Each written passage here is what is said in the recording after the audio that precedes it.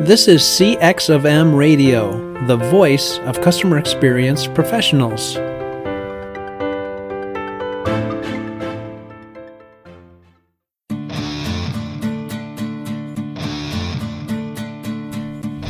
Welcome to another episode of the Tom and Bob Show, where each week we discuss best practices in the field of customer experience management. I'm Tom DeWitt, Director of CXM at MSU, and I'm joined by my co-host and partner in crime, Bob Keipel, Vice President of CX of M and retired Global CX Executive with General Motors. Without further ado, let's get this show on the road.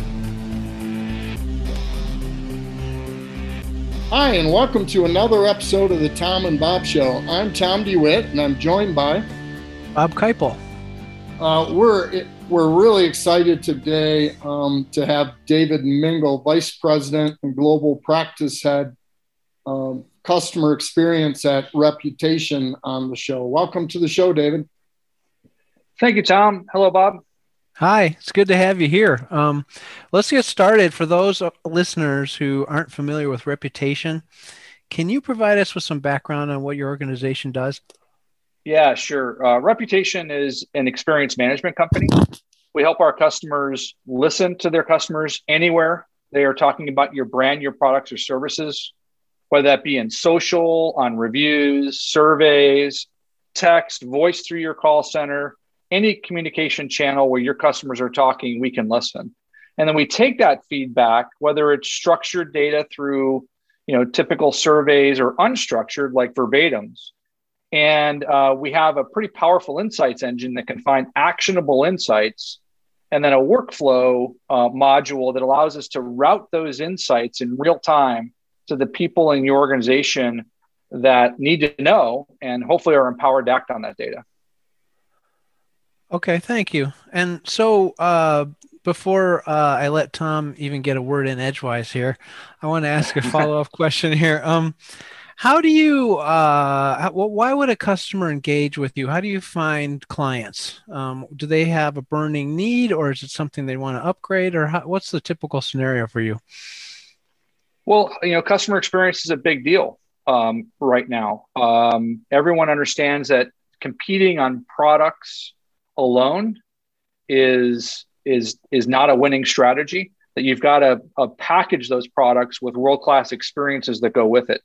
Think of Starbucks. Ultimately, what they sell is a cup of coffee, but somehow they've figured out through the experience they provide to get you to pay $4 or $5 for that same cup of coffee you could probably buy at McDonald's for half that price, or make for yourself for less than $1. So experience is a big deal. So, and it's true across every industry that we participate in, especially now with digital becoming a bigger and bigger deal. The experiences that you can provide are transforming. They're changing so fast that if companies aren't paying attention to it, they're simply going to get left behind. Thanks. Now, you the first time I've ever seen a job title like yours, a vice president I've heard before, customer experience I've heard before, but global practice head, and put it all together, vice president and global practice head of customer experience at Reputation. What does that role involve?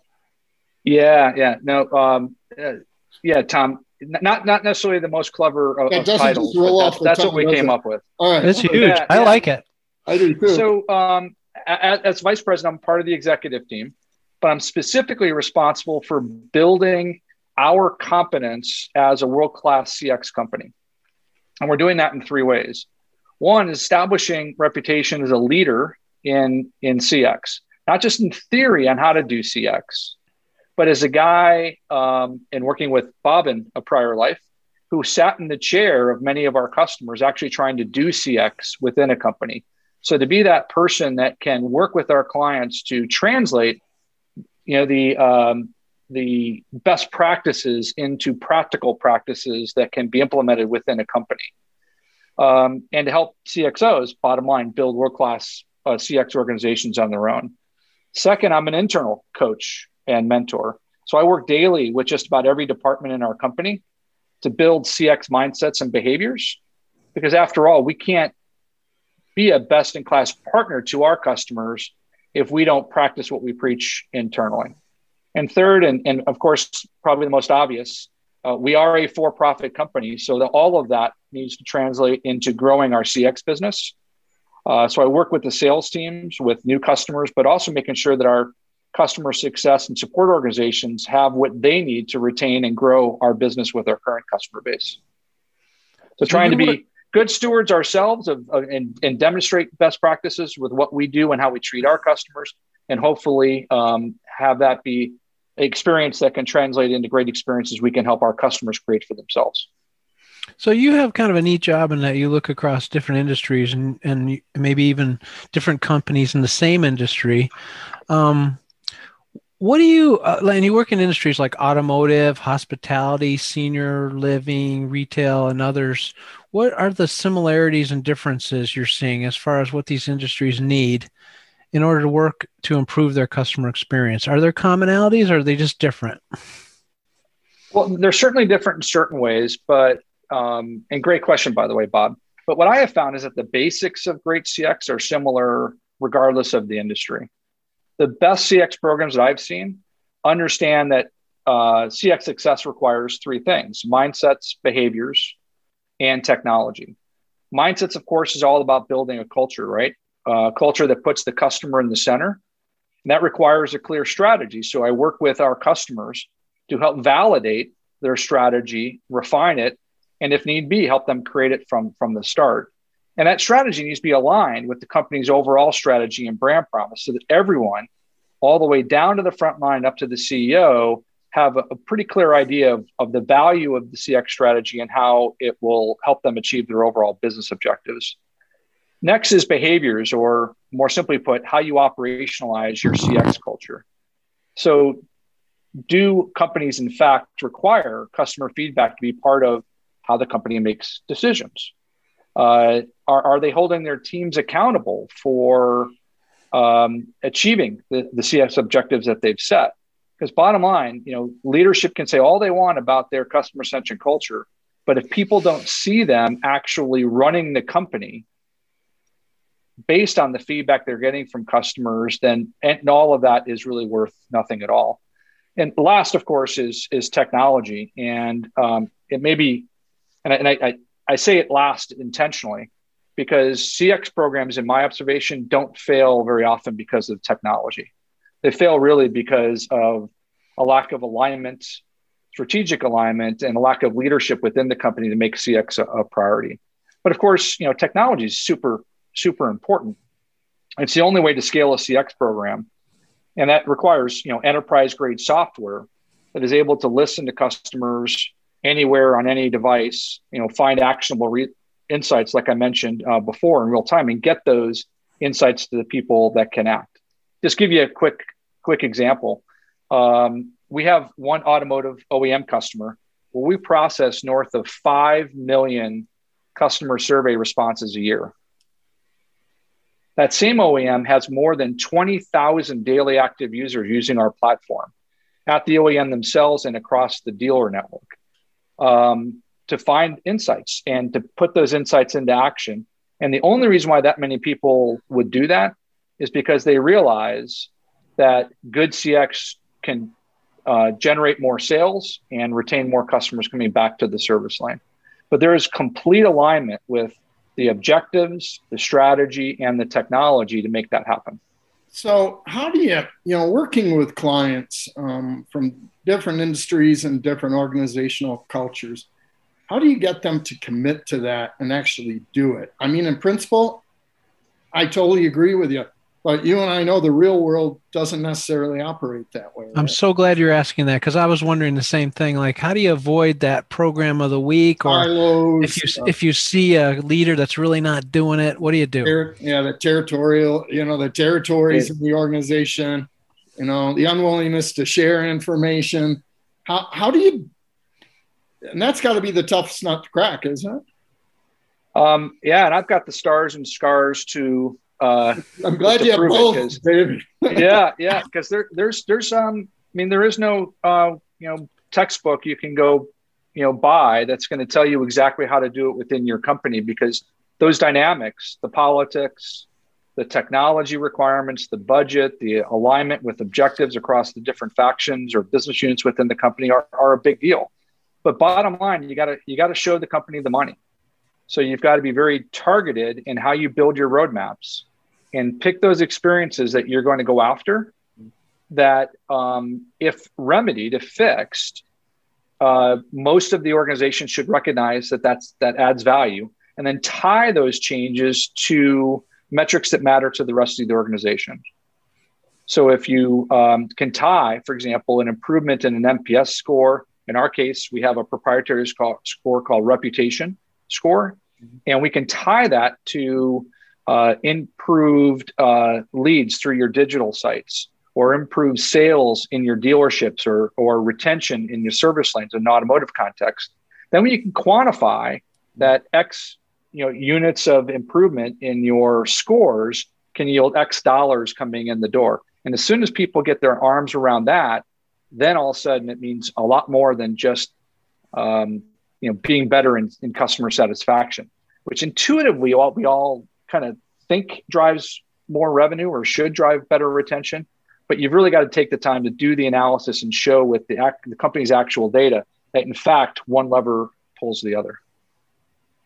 Great response.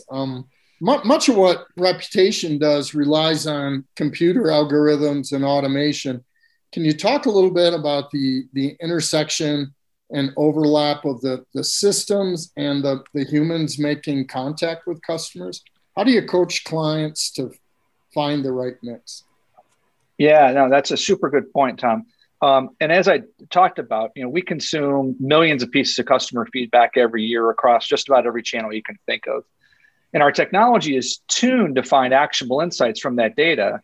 And we have workflows, of course, that are built into the technology to route those insights to the right people. But no matter how good our insights engine is, it still requires a human being to decide what's the next best action with a customer. And that's really where leadership comes in, is empowering the front line to take that piece of feedback that the computer may have generated, overlay what they actually know about the situation with the customer, or what perhaps the company knows about that customer. Is the customer a high lifetime value customer? Is the customer demonstrating potential defection characteristics? Or are they a first-time buyer?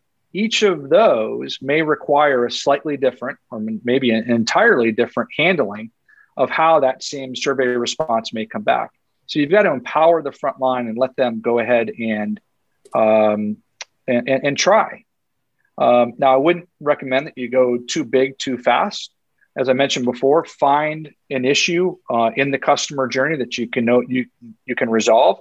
Focus on the big rocks, the big issues, and then peel back that onion, if you will, to look at lower levels of granularity. But always balance the fact that you don't have to respond to every little thing that a customer says. You got to look for the things that matter most to the customer, but also matter most to the organization. And when you find that that's the right balance, and when you get that experience to where you think you've got it optimized, you can start looking for the next opportunity.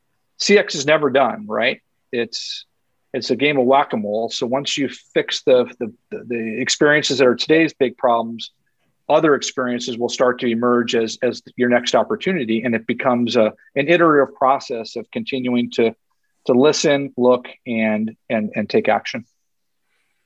Based on your experience, David, in your world, what are the best kind of people to be working on CX in order to help your clients? What kind of background and skills should they have? Yeah. Now, my background is finance, so probably I lean a little bit more towards someone who is curious, wants to try to figure things out, is fact-driven, but ultimately you've got to have passion for the space. You got to really understand CX and believe it matters to an organization to really want to go do it. You've got to be curious, because there's never the obvious answer is hardly ever the right answer, right? You've got to be willing to ask the 5 whys and really dissect the journey, dissect the data to really find out what the root causes are. And that just takes people that are passionate and curious and willing to ask good questions. And ultimately, as Tom brought up earlier, it takes courage. This is a change management challenge as much as it is an analytics or a technology issue. You've got to be able to motivate the company to believe that CX is the right thing to do, and then lead them along the way to get there. And there are going to be lots of places where you're going to succeed and lots of places you're going to get knocked down, but you just got the courage to get back up because it's the right thing to do and figure out, how to work through those roadblocks. I'm so glad that, you touched on the topic of linking customer outcomes or customer experience outcomes to financial, organizational financial outcomes, because that seems to be the key linchpin right now in the CX space. So when I talk to people, what's the number one issue that everyone wants to resolve or talk about? That seems to be the issue. Because to your point, if you can't get the attention of the C-suite and get them to understand the value of the experience and be able to tie that to financial outcomes, you're kind of wasting your time, right? Yeah, I see kind of three, in broad strokes, three things that CX organizations do. They either start too small and they pick off low-hanging fruit that may create a lot of activity, but doesn't create a lot of value. On the other hand, I see CX groups that start way too big and they try to eat the elephant all at once. Mm-hmm. So in that case, the finance guys in particular, senior leadership, see a lot of money being spent, but their patience wears out before that investment actually yields some real outcomes. Mm-hmm. What you want to be is somewhere in between, right? So you pick a roadmap where in 6 or 9 month chunks of time, certainly no more than that, you can very tightly design or redesign the experience, measure the heck out of it, and demonstrate that you can bring value early and often. And the more you do that, the more it gives you the right to ask for bigger investment and more involvement of the company over time. At least that's what I've seen has worked, is trying to find that right spot right in the middle. Yeah, I like that approach. That's awesome. Well, thanks, David. It's been great having you on the show. I'm sure there's a lot more we could talk about. We'll have to have you back. Maybe we can even do a special episode on change management, because that is an issue that a lot of organizations struggle with as it relates to CX. That'd be great, Tom. Really enjoyed it, and we would be glad to come on back. And thanks again, listeners, for tuning in to another episode of the Tom and Bob Show. Those of you that thought you were tuning into the Bob and Tom Show, I apologize. That's way better. Thanks for listening to this episode of the Tom and Bob Show. If you enjoyed the podcast, please tell your friends and share it on LinkedIn and Twitter. If you have any ideas or suggestions for future podcasts, send us a message. We'd love to hear from you. After all, you're our customer. Thanks for joining us for this session of CX of M Radio. Be sure to rate, review, and subscribe to the show, and visit cxofm.org for more resources.